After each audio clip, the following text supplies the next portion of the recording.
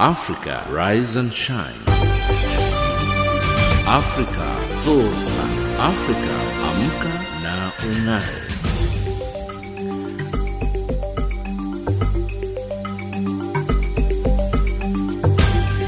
Good morning, it's 7 o'clock Central African time and you're listening to Africa Rise and Shine. This is Channel Africa from an African perspective and we're coming to you live from Johannesburg in South Africa. We're on DSTV's audio bouquet channel 802 and on www.channelafrica.co.za. I'm Lulu Gabu, in studio with Onele Nzinzi, Tabiso Lohoko and Nedo Chimani. In our top stories on Africa Rise and Shine at the Sawa, US President Donald Trump faces impeachment again. South African opposition lays criminal charges against Police Minister Bheki Cele. In economics news, WhatsApp users not happy with the platform's new terms of service.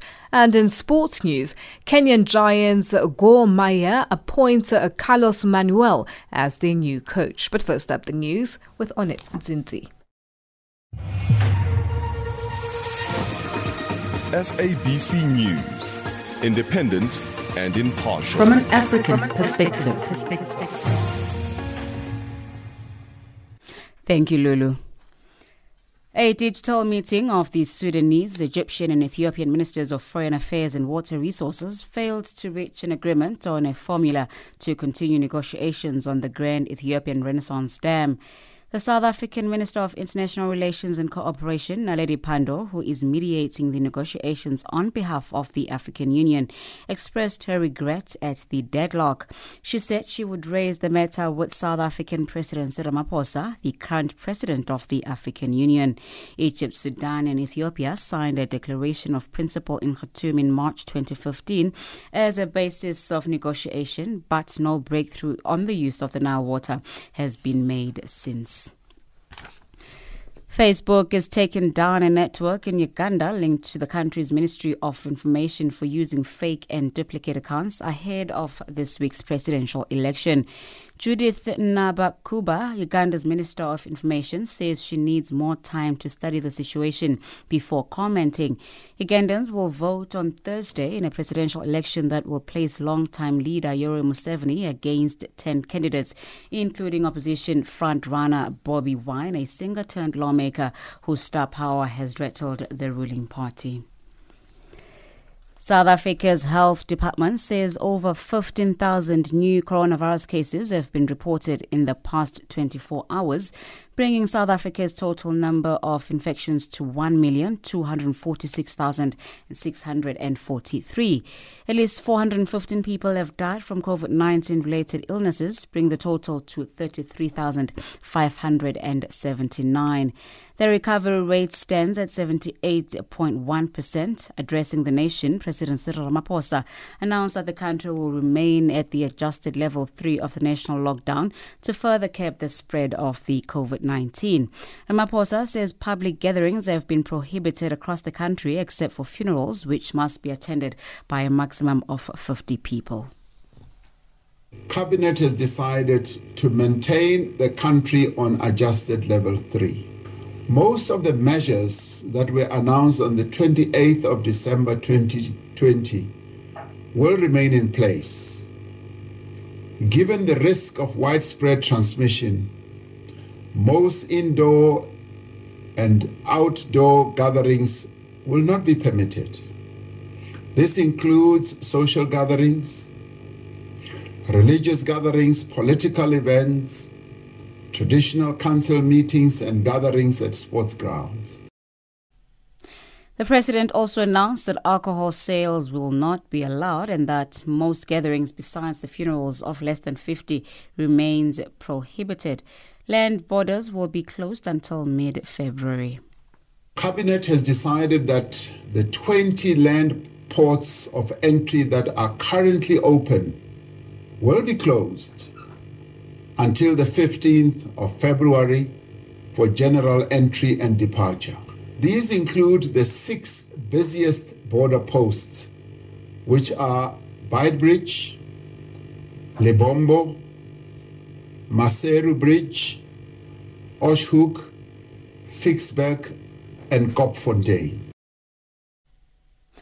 Lastly, China has warned that it could retaliate against a decision by the outgoing Trump administration in the U.S. to lift long-standing restrictions on high-level contact with Taiwan. China considers the independently governed Taiwan to be part of its own territory. Chinese Foreign Ministry spokesperson Zhao Lijian has this message for the United States. The Taiwan question is the most important and most sensitive core part of China-US relations, and the One China principle is the political background of China-US ties.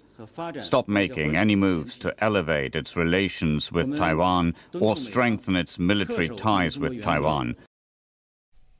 Channel Africa News, I am Onelin Zinzi. SABC News, independent and impartial. From an African perspective. Follow Channel Africa on these social media platforms. On Facebook, Channel Africa 1. On Twitter, @Channel Africa 1. And YouTube on Channel Africa Radio. Our website, www.channelafrica.co.za. Channel Africa, from an African perspective.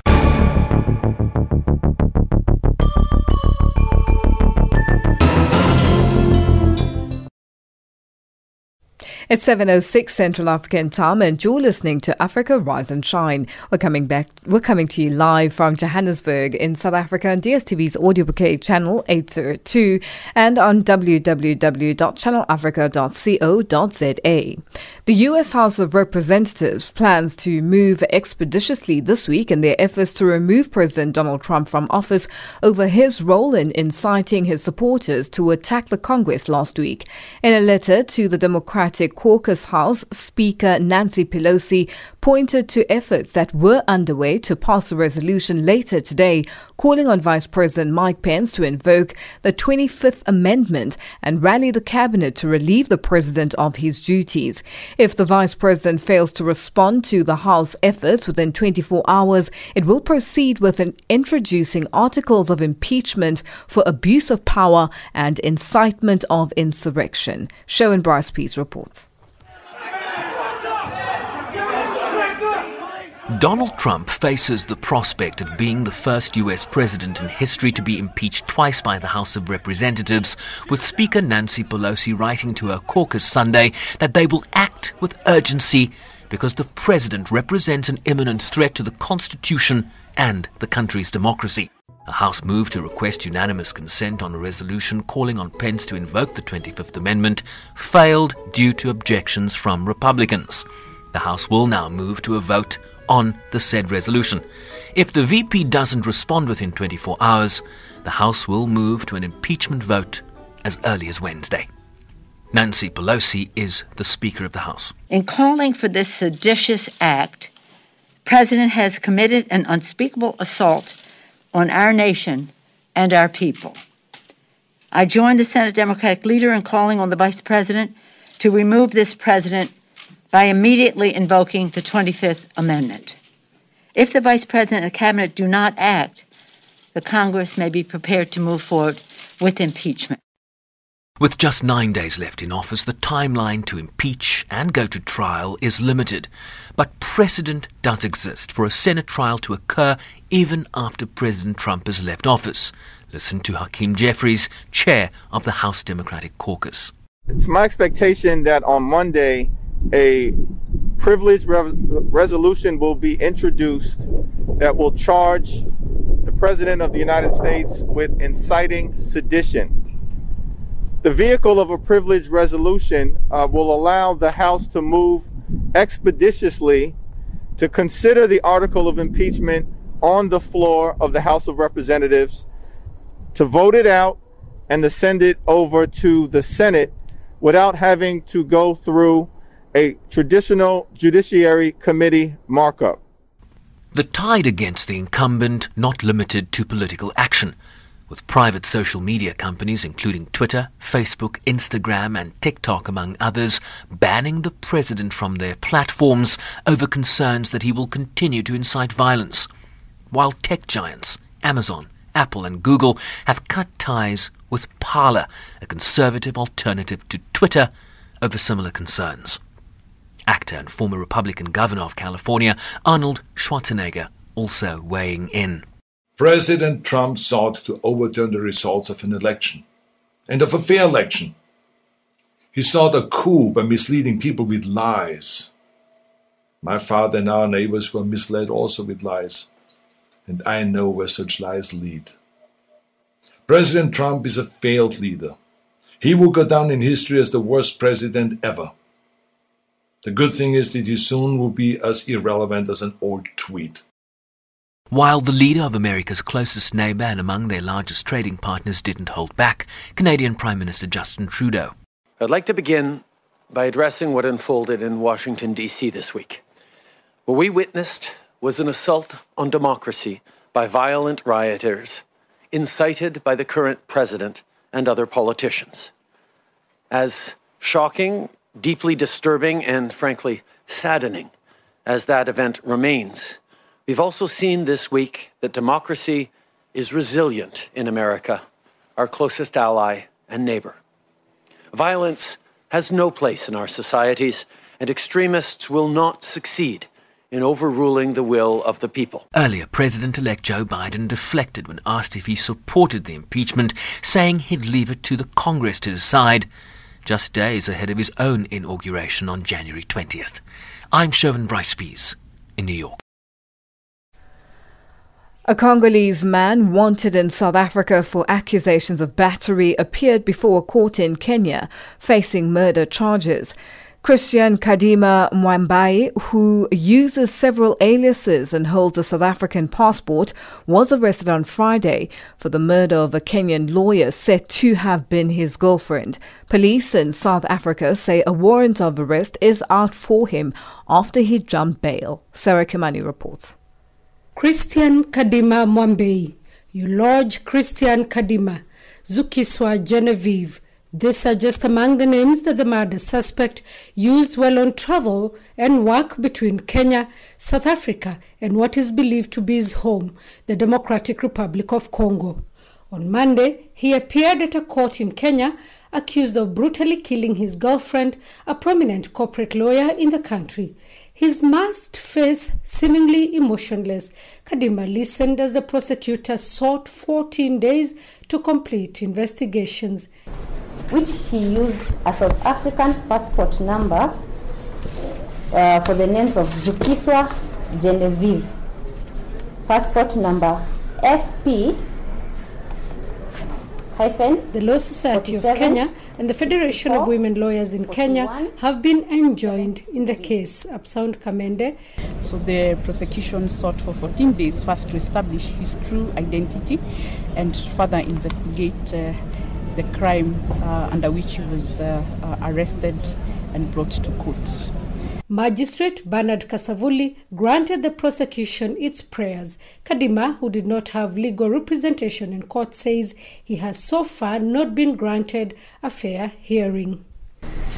You have been listed as unknown, but alias Christian Baledi Kadima. Have you had the application by the prosecution? So what is your response to it? And I've not been given a chance to contact anybody or speak my side of the story in any sense of way. All my staff have been detained.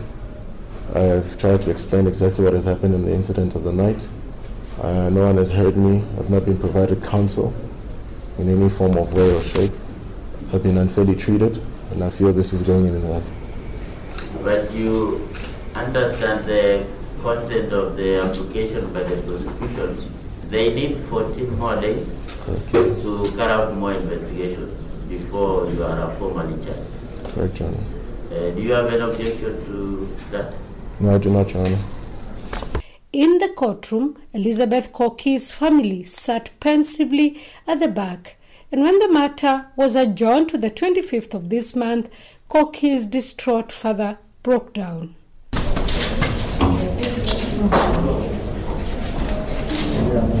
On social media, the case has generated interest. across the borders in South Africa, where Kadima worked as a salesman in technology firms SAP and Oracle, and where he's now wanted by the police for an assault case they pushed for justice that evaded them in their homeland to be served in Kenya, where he has been working as a gym instructor. Those who know Kadima say he's a multilingual ladies' man.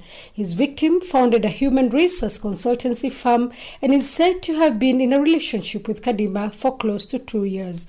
Her body was found in her bedroom on Friday, several hours after Kadima had left the house, after her house help realized that she had seemingly overslept. We also wish to condemn that heinous crime in the strongest term. Detectives say Kadima fled Koki's house after committing the crime.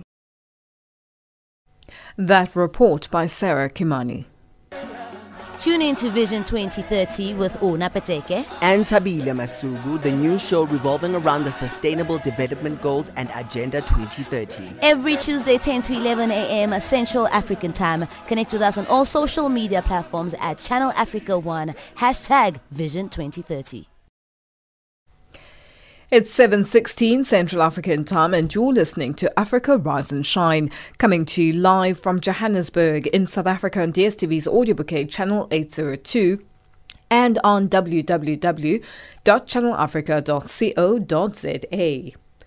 Member of Parliament for South Africa's opposition, the EFF, Dr. Mbuyiseni Ndlozi, says they will take the matter against Police Minister Bheki Cele a step further by reporting him to the Public Protector. Ndlozi laid a criminal complaint against Cele at the Sunnyside Police Station in Pretoria, citing political interference and defeating the ends of justice. This is in relation to the suspension of Crime Intelligence boss Lieutenant General Peter Jacobs and 5 other police officials. Maluti Obuseng reports. National Police Commissioner Ketla Sithole suspended the officials in November. However, last week, the Pretoria High Court dismissed their application to have their suspension overturned. Police Minister Bheki Cele then wrote to Sithole asking him to lift their suspension. Ndlozi says Cele's action amounts to political interference and defeating the ends of justice. We've got to exercise oversight. We've got an obligation as members of parliament, as an opposition political party, to exercise oversight on these procurement of PPEs.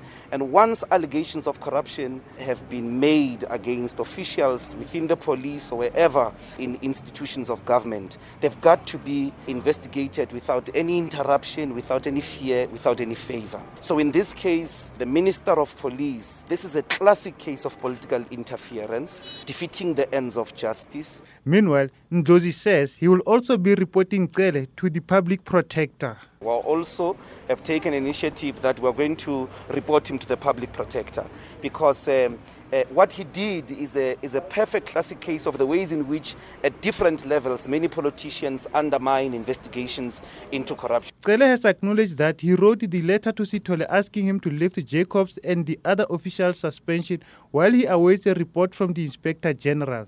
He said he believes that's how the process should have been done.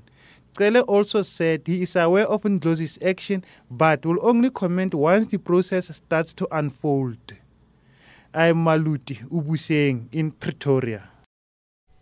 The Premier of South Africa's Gauteng province, David Makhura, says residents must brace themselves for a tough 2 weeks as they expect COVID-19 cases to rise even higher. Makhura says the infection rate in the province has already doubled in the past 7 days.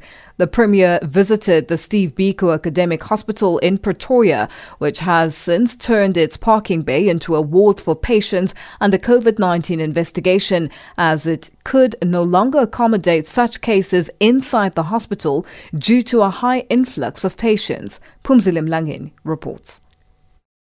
The Steve Biko Academic Hospital is among the busiest in the country. The resurgence of COVID has seen an influx of patients from neighboring provinces without referrals, putting the hospital under severe pressure.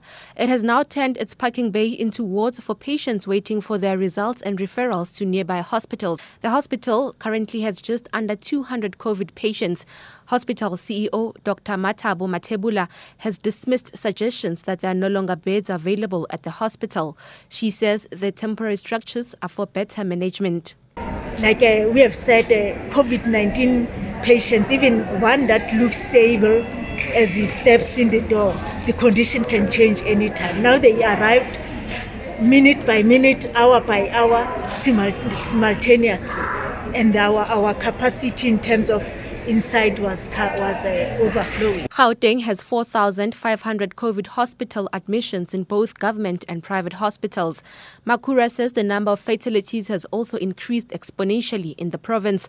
And although the province hasn't reached 100% bed capacity, the situation seems to be leading there as the infection rate has doubled in the past 7 days, surpassing that of the first wave. In a period where the numbers are doubling almost every day, and I'm saying to you in the last 7 days, they have been increasing in the last 7 days, doubling hospital admissions. With regard to infections, we are just where we were at the peak of the first wave.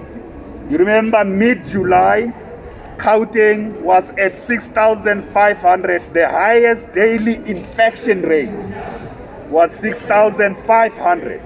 Currently, just over 3-4 days, the infection rate has been between 6,200 up to 6,900. Makura says the next 2 weeks will be critical in the province as they expect numbers to rise with the return of many from holidays. We had prepared for the period in January when people returned that the numbers are going to increase, but the increases are happening much faster and the numbers are much higher. So I want to say to the people of Gauteng, the next 2 weeks are going to be difficult. On the side of government, we are doing everything in our power, working with our healthcare workers and in some instances law enforcement agencies to enforce the regulations. Makura says they'll be adding 1,000 more beds at the Nasrec Field Hospital in Johannesburg in order to accommodate positive cases and those who need to quarantine. I am Phumzile Mlangeni in Pretoria. As COVID-19 infections continue to spread rapidly in South Africa during the second wave of the pandemic, community-based organizations and caring individuals in the city of Durban are doubling their efforts to make a difference to those who need it the most. KwaZulu-Natal province currently has nearly 77,000 active cases, over 252 infections, with 20.5% of the national burden since the outbreak of the pandemic, as government and scientists warn communities to remain at home and vigilant. Increasing infection numbers means an increasing number of vulnerable people who need help. Minoshni Pillay spoke to some Good Samaritans who are responding to these pleas and filed this report. Healthcare workers remain on the front line of fighting the coronavirus. And now, with the second wave well underway, these doctors and nurses are more fatigued than ever before. A group calling themselves Support Healthcare Workers on the KwaZulu-Natal South Coast deliver care packs daily to staff at the Kingsway Hospital. A sachet of coffee, a homemade sandwich, and some fruit. Organizer Shanae Kapp says they want to boost the morale of nurses and doctors who continue to work long, tough shifts. Boost their morale and let them know that the community actually do care what they are doing. And no one sees what they are seeing on a daily basis. And it's traumatic for them, emotionally, mentally, and physically. People come and drop off biscuits or sachets of coffee and what have you. And those go into the care packs every day. For anybody who would like to bake muffins for a day or make sandwiches, we do it every single day. They are so appreciative. Former policeman Leon Nyaga left the force after one of his legs was amputated. Determined to continue making a difference, Nyaga collects groceries and medicines and runs important errands for COVID-19 positive patients in his hometown of Isipingo, south of Durban. Those who find themselves in isolation at home. I'm disabled with one leg, so I'm no more policeman, and I've seen that people that are COVID positive need assistance. And as you know, people are frightened they're going to shift the positive people. taking into consideration that I'm well covered and secured and with my masks and shields and everything, to assist people getting their groceries or paying their accounts or getting their medication. The virus is out of control. Some people are not taking this serious, where they're not using their mask. They still think it's a joke.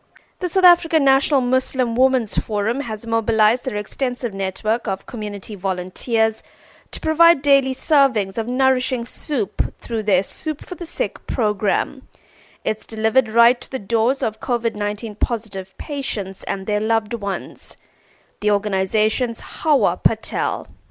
Many COVID patients live alone or their families are afraid to go in to avoid spreading the virus within their circle. Also, many moms are too weak to prepare for themselves if they are sick. Many times the family shares the portions that are being delivered. A lot of groups put notes of hope and love attached to many of the soup packs to motivate or inspire, keep the patients positive. Apart from soup, food packs are also prepared in many instances where there's a need. We have been receiving constantly messages of appreciation. 33-year-old Najma Ibrahim has just kicked off her soup drive in her community of Phoenix.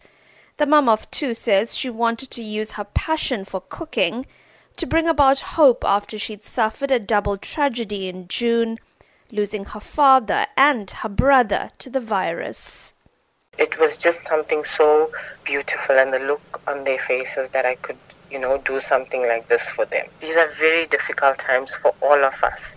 And if even for a moment I can give someone a few minutes of joy or happiness, then why not? Yes, we have all lost loved ones during this horrible, horrible time. But we need to draw strength from the fact that these were people that we loved. So think about those good moments with them and those good times with them, the love that you had for them. Celebrate their life in any way that you can. These goodwill heroes are among many who continue to serve their communities through their own heartache and with the little resources at their disposal. And they all say that they'll continue to make a difference as long as they can. I'm Minoshni Pillay in Durban. COVID-19 hospitalizations have again breached the 3,000 mark in South Africa's Western Cape province as active cases rise to over 43,000. The province has recorded over 8,000 deaths and 186,000 recoveries. While hospitals remain under pressure, the province says it does not plan on rolling out additional field hospitals. Mlamli Maneli has more. Facilities like the Stellenbosch Provincial Hospital have used innovative ways to increase its bed space. The 85-bed regional hospital has, among others, converted a training facility into a 25-bed COVID ward, where 12 people are currently admitted. Hospital management says COVID-19 deaths have increased from 81 for the entire Stellenbosch sub-district at the end of September to 145 currently. Medical manager Dr. Richard Davids says 3 staff members have died here since the pandemic started. Fast forward a month and a bit on. We now, at our current status, 5,012 cases. New cases since Friday has been 221. Our active cases are sitting on 534. A bit of positive news out of that. For the past 10 to 14 days, we've been stable within a range of 440, 550. So we've been staying stable within that range in terms of active cases. So we're clearly more than 250 cases per 100,000 population, which means our pool of infection out there is very, very high at the moment. The sad part of all this, our total deaths is standing on 145. Remember I said at the end of September, we were on 81, we're now on 145, which means it's almost a 75% increase. An additional sad point about it is we've lost two more. In the second wave we lost 2 staff. In the first wave we've lost 1 staff member, in the second wave we've now lost 2 staff members. Health authorities say the hospital's COVID-19 testing unit, which limits contact between healthcare professionals and patients, means that less PPE is used. and also expedites the testing process. Provincial Health Minister Nomafren Mbombo. In responding to the COVID, one of those is that testing unit that is there, where you don't have to don full kit. You can just come the other side and then do the testing yourself, which makes it easier for the clinician. Once you are there, you could be also to be there. But the most part of the innovation related to the beds is that they converted, is it a training center? It was a training center. We used to have a meetings there in the old training center. That innovation part, they converted a training center to have more beds for the COVID. Mbombo says while the province has requested help from military doctors to assist with boosting medical staff, especially for the winelands areas, they have not yet been deployed. Western Cape Premier Alan Winde says over 700 additional beds have been brought into the provincial health system, and the province can increase this number by a further 130 if necessary. There's extra beds in Friedendal, there's extra beds in George, there's extra beds in Hermanus. And even if you look at Mitchell's Plain, if you look at the Frisia ward, so the only real field hospital now is actually the Hospital of Hope on the R300, because at some stage that is going to have to be decommissioned. But every other extra bed that's been put in place is a bed that's there to be used in health. The province is busy finalizing its plan for a vaccine rollout. More details on the holistic provincial situation are expected during the weekly provincial briefing on Tuesday. I'm Lamli Maneli in Cape Town. It's 7:31 Central African time and you're listening to Africa Rise and Shine. Our headlines up next with Onele Nzinzi. SABC News, independent and impartial. From an African perspective. Facebook has taken down a network in Uganda linked to the country's Ministry of Information for using fake and duplicate accounts ahead of this week's presidential election. South Africa members of Parliament's Portfolio Committee on Home Affairs are on Tuesday visiting the Beitbridge post near Musina between South Africa and Zimbabwe.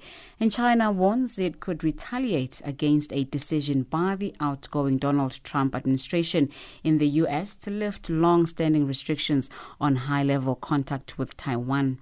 Channel Africa News, I am Onele Nzinzi. SABC News, independent and impartial. From an African perspective.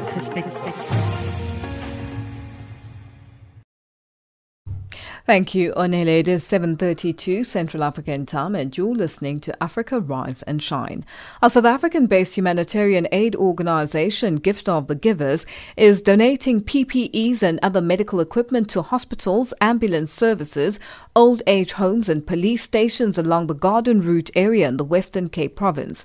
The equipment, called CPAP machines, does not use electricity and delivers oxygen from a low to intermediate flow. With COVID-19 cases rising across the country, there's an ever-increasing need for oxygen to patients being transported to hospital in ambulances. Tanya Krause reports. The Gift of the Givers donated 15 CPAP machines and an assortment of PPEs to the Mossel Bay Provincial Hospital. The organization's project manager, Alice Blay, says they are delivering a total of 60 of these machines in the greater Mossel Bay area and a total of 250 in the whole of the Garden Route. We brought them CPAP machines, we brought them PPEs, which is your pulse oximeters, your thermometers, your KN95 masks, your 3-ply masks, your scrubs. We see that many of the doctors and the nurses, when they see the scrub, they start dancing already. We notice this all around the country. So we are glad we could have been an assistance to our healthcare workers. As we know, they are facing the biggest strain. So it's nice to see them smile with a donation like this and making their work easier. And the main thing is to save lives. The Mossel Bay Hospital currently has 13 COVID-19 positive patients. Hospital manager Dr. Jaco Botma says the donation will assist in treating the patients but also ensure that their healthcare workers are safe. Hopefully we've reached our peak and the numbers are coming down a little bit, but while we're waiting for it to clear up completely, we'll be able to use that, and I must say it's very useful. The masks and the shields and the clothing, protective clothing that they gave, and especially the CPAP machines. We'll work on it and we'll sort things out, and I'm sure we'll be able to use it. Mossel Bay Mayor Harry Levendal says the donations have put their minds at ease. If you listen, people need oxygen. Then it is important whatever PPE or whatever was given here today. It is very important for the people of the Greater Mossel Bay. And we can now rest assured that when somebody comes to hospital, he or she will be helped. Meanwhile, members of the SANDF have set up base in Mossel Bay and Sedgefield as part of their operations to assist the police in enforcing COVID-19 regulations. I'm Tanya Krause in Mossel Bay. The Bapedi royal family in the Sekhukhune district in South Africa's Limpopo province has announced that the memorial service for their late king, His Majesty Tulare Victor Tulare III, will be held under strict COVID-19 regulations. King Tulare died of COVID-19 last week and will be buried at Mohlalezi village this Sunday, the 17th of January. The office of the President, Cyril Ramaphosa, has accorded the late king an official funeral. Rudzani Chivase reports. Spokesperson of the Bapedi royal family in Twampi Mampuru says preparations to lay to rest the king are underway. We are busy communicating with the local municipalities, the district municipality, the SAPS and other stakeholders in this preparation for the burial, so that at the end of the day we shall come up with a story that is final and detailed to everybody as to what will happen from here hence on until the date of the burial. The date of the burial is Sunday the 17th January. Here at Moshate, Tate the 3rd, Mohlalezi village, Sekhukhune. He says the date for the memorial service will be announced soon. He says as law-abiding South Africans, every procession is guided by the country's COVID-19 safety regulations. The king himself died of COVID-19 complications. Mampuru explains. We are busy preparing that there will be some memorial services that will be held. And we are also preparing everything in relation to the regulations of the COVID-19, which was guided by the Department of Health of the Republic of South Africa. We won't go beyond that because we are a respectful kingdom. We are abiding by the laws of the country. There's no way that we can run away from the disciplines that are put before us. Meanwhile, Chief Ruzane Sintumore of Sintumore tribal area outside Los Trishat has died. Spokesperson of Bavenda, King Tonimpipo Ramabulana, Chief Ntumeni Masia, says Chief Sintumore died after a long illness. This is a sad moment for the king. It's a sad moment. Senior traditional leaders, it's a sad moment for all the people that belong to the Bavenda kingdom. The king calls on the Sintumure subjects, the royalty, to be united at this grieving moment. That they should be consoled by the fact that it is his maker that has decided to recall him from the earth. Last week, Chief Madimechekekana of Matebele Bahamuletlane in Zebediela also died. Ruzan Chibase, SABC Radio News, Polokwane. Many countries around the world are experiencing a second wave of the COVID-19 pandemic and are introducing stricter lockdown rules in an attempt to curb the spread of the virus. Unfortunately, this has not slowed down cybercrime activities around the world. Computer and network security company Check Point has in the past couple of months seen a worldwide increase in cyber attacks on hospitals and healthcare organizations who have been targeted by a rising wave of ransomware attacks. But what should they do in order to protect themselves from falling prey? No Matter Anderson, security engineer at a computer network security company Check Point, spoke to Samora Mangesi on what institutions should watch out for. This trend has actually started a few years ago, but we have seen from the 1st of November a spike in the rise of attacks, of targeted attacks on hospitals globally. And this has actually put quite a huge strain on most healthcare institutions and disrupted their systems, and sometimes, in certain instances, not being able to provide care. And in certain incidences globally where actually some patients have actually died in the process. Why are these attacks spiking now? The cause for the spike now, it's basically financial gain. So what has happened is, obviously we all know that most healthcare institutions, their systems are not actually quite vulnerable. There has been a trend that has happened globally using a ransomware that actually targets hospitals because they are vulnerable. And the other major motivation for this threat vectors is actually financial gain. They're looking for large amounts of money, and they're looking for it fast. So what has happened now, it seems to have paid off in the past year, and very well for these criminals. And what has happened, this success has actually motivated them and has made them hungry, for more. Hospitals are under tremendous pressure due to the, ongoing rises in coronavirus cases, and most hospitals are actually willing to pay ransom, so they continue to provide health care during these critical times.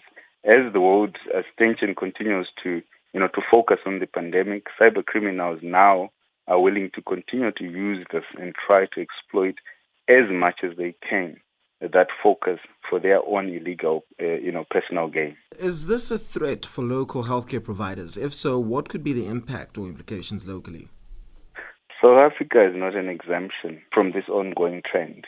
In just looking last year, during the middle of last year in June, Life Healthcare was a victim for this targeted attack, and its IT infrastructure was actually affected. And whilst patient care was not really compromised, the attack affected their admission systems, business processing systems, email servers, to name just a few. This type of attack can cause delays, disruptions on infrastructure in an already trying time, of the healthcare industry. We are working continuously to fight the COVID-19 pandemic. Ransom attacks against hospitals and related organizations are particularly damaging, as the result of such attacks is not restricted to data damage and monetary damage, but are disruptive to their systems, which could affect their ability to deliver medical care and therefore endanger life. All of this aggravated with the pressures the systems are currently facing, trying to cope with the increased cases of the second wave of COVID-19 cases. This is precisely why criminals are specifically targeting the healthcare sectors at the moment, and hospitals are more likely to meet their ransom demands. So they can actually focus on saving lives, which is the core of what they do and the core of their business. So what should hospitals and these healthcare organizations do in order to protect themselves from falling prey to these cybercrimes? All right. There's quite a few things that hospitals could do. Firstly, they should actually look within their network infrastructure and look for Trojan infections. Ransomware on their own attacks doesn't start with the ransomware itself. Like Ryuk, which is the most common ransomware software that's actually being used globally at the moment to attack hospitals.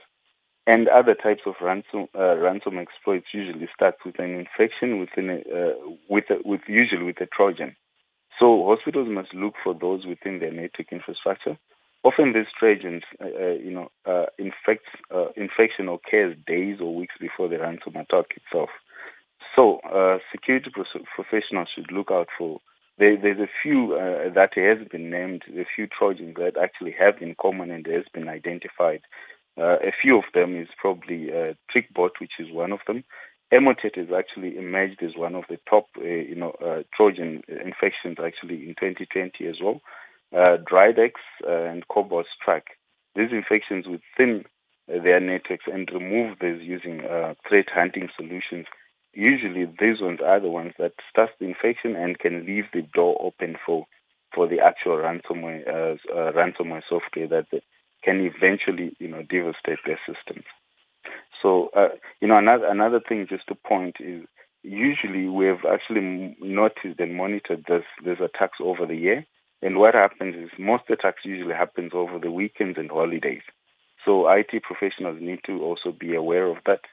The use of anti-ransomware solutions itself, although attacks are sophisticated, but anti-ransomware solutions with a remediation feature are effective tools that can enable organizations to revert back to normal operations in just a few minutes if an infection actually takes place. The other thing, which is actually quite simple but quite very important, and most organizations should do, is educate their employees about malicious emails. Training users on how to identify and avoid potential ransom attacks is crucial. That was No Matter Anderson, security engineer at a computer and network security company Checkpoint, speaking to Samora Magesi. It's 7:45 Central African time, and you're listening to Africa Rise and Shine. Our economics update up next with Thabiso Lohoko.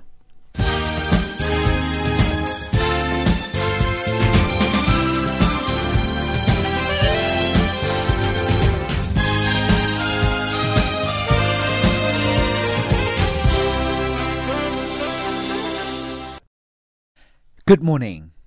There is a bad news for the South African alcohol industry, as President Cyril Ramaphosa has announced that the sale of alcohol will continue to be prohibited under the extension of adjusted level 3 of the lockdown. The president made the announcement in an address to the nation last night. The president also announced that land ports of entry into the country would be closed, including Beitbridge. The curfew will run from 9 p.m. in the evening until 5 a.m. in the morning, Central African time. Most gatherings remain prohibited except for funerals of less than 50 people. Ramaphosa says that the alcohol ban is intended to fight the spread of the coronavirus in the country. The sale of alcohol from retail outlets and their on-site consumption of alcohol is still not permitted. Health services in several parts of the country reported that the prohibition of alcohol sales had significantly reduced the number of trauma cases seen in our hospitals over the New Year period. The State Capture Commission of Inquiry into South Africa will this morning start by hearing evidence from Eskom Acting Senior Manager for Fuel Resources, Ayanda Nteta. Former Eskom's Chief Executive Officer, Matjela Koko, is also expected to testify before the Commission later. Koko's been accused by some witnesses who appeared before the Commission as having close ties with the Gupta family.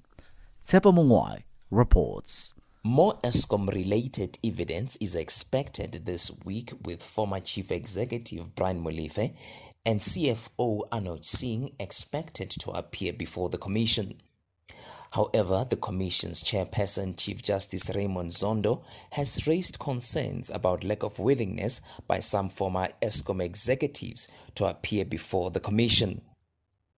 Tsepo Mongwai, SABC News, Johannesburg. WhatsApp users in South Africa have shared their frustration and annoyance about the platform's new terms of service, with some saying they have already migrated to other messaging services. Last week, the Facebook-owned Messenger app introduced new terms requesting users to agree to allow Facebook and its subsidiaries to collect user data from their devices. The move has raised many questions about an invasion of privacy. Experts say other messaging apps such as Signal and Telegram are seeing a sudden increase in demand. These WhatsApp users have shared their thoughts about the new privacy policy. They know what we post, why we post it, and they influence our next post. So when WhatsApp is coming up with new policies that do not look new to me, it doesn't really faze me as something that can make me delete WhatsApp and move to Telegram, as many are suggesting. Invasion of privacy is something we have allowed as social media orientated generation. I just thought it was one of those updates that they usually send out every now and again. I didn't read it, so I just agreed to it. Now that I've found out what I've agreed to, I'm not very happy about it. I am actually considering deleting the app. The Zambian government has been urged to consider engaging the private sector in the development of key roads as Zambia looks to accelerate trade ties with its neighbours after the enforcement of the African Continental Free Trade Area. AfCFTA will ease the movement of goods, services and people across the continent in a quest to promote intra-Africa trade, which is low at less than 18%. Zambia Chamber of Commerce and Industry President Chabuka Kawesha says the government, through the Road Development Agency, should liberalise the development of roads to attract private sector financing to ensure connectivity to various countries.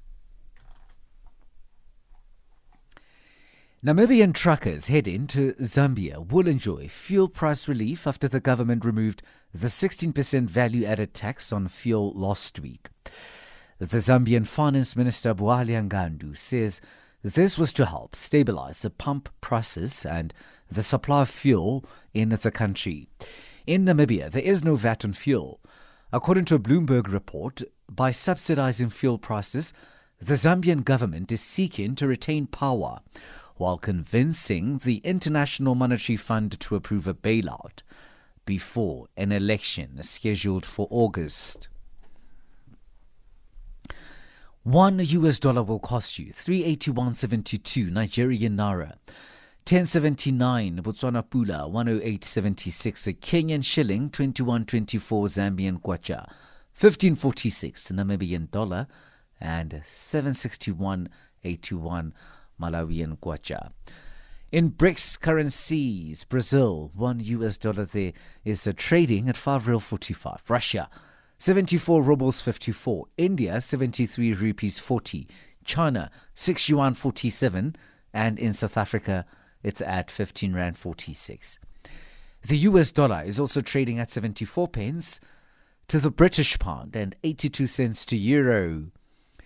A look at commodities markets now. Gold, $1,850. Platinum, $1,057 per ounce. Brent crude, $55.59 a barrel.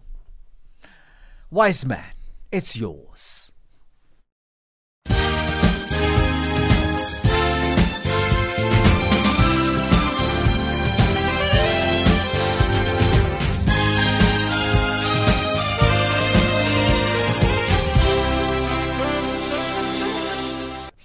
Thank you, Tabiso. Our sports update up next with Neto Chumani.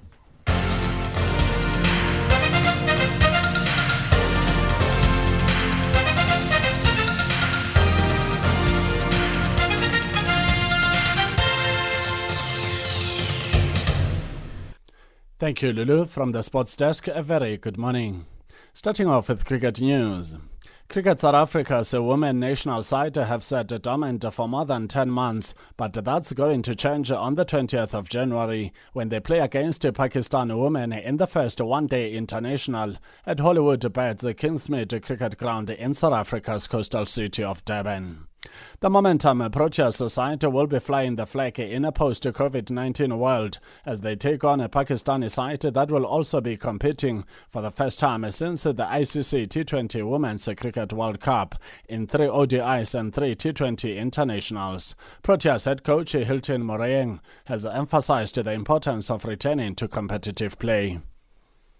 Call it a new norm for us. It's what's most important is for us to make sure we can get an opportunity to play cricket. I mean, it's been almost a year now since the last time we played cricket as a team. So we had a lot of camps building up to this 5 to be exact.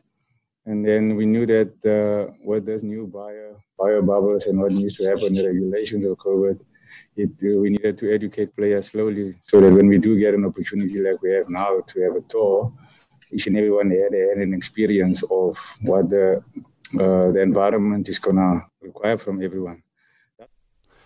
Namibian national football team, the Brave Warriors, are busy preparing for the 2021 African Nations Championship CHAN finals to be held in Cameroon. According to the NFA website, Captain Dynamo Fredericks said the team's spirit and tempo has been high since their return from their coastal town of Walvis Bay, despite the infiltration of COVID-19. Fredericks said the team has been pushing towards getting fit both physically and mentally to assure that their trip to Cameroon for the African Nations Championship CHAN is a memorable one.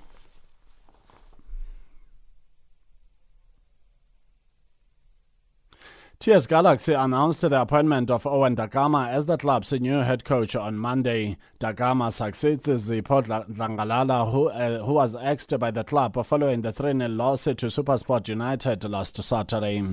Dlangalala stepped into the coaching role after Dan Malisela was shown the door in December last year.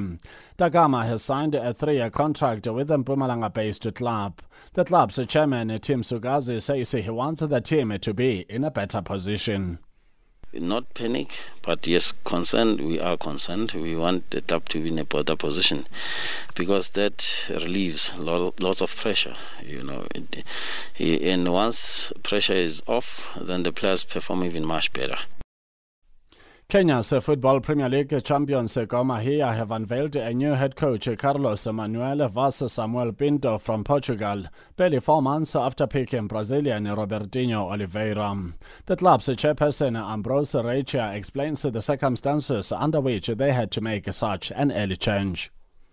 But unfortunately, as we started the CAF Champions League campaign, it transpired that as a result of changes in regulations at the CAF headquarters, he was not qualified to sit on the bench as there was a requirement of a CAF A license which he did not have. It became necessary for him to go back to his country, Brazil, for equalization, and in the result, he was required to undergo fresh training. And finally, in tennis news, Risto Shikongo and Sadie Jacobs emerged as the singles champions of the Swakopmund Open presented by the Namibia Tennis Association at the coastal town. In the men's final, Shikongo beat George Lowe 6-1, 7-5, while Jacobs beat Linek Theron 6-1, 6-1 in the women's final. The men's singles competition had a fine turnout of 19 entrants, with the top seeds all comfortably progressing to the quarterfinals. The first upset came in the quarterfinals when the unseeded George Lowe beat the fourth-seeded Michao Passon 6-2, 6-3. Thank you for choosing Channel Africa. For Channel Africa Sport, I'm Neto and Itio Chemani.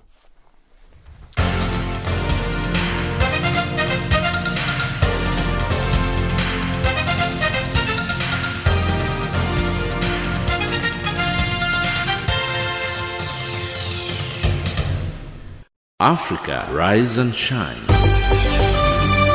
Africa, zorka. Africa, amka na ung'are.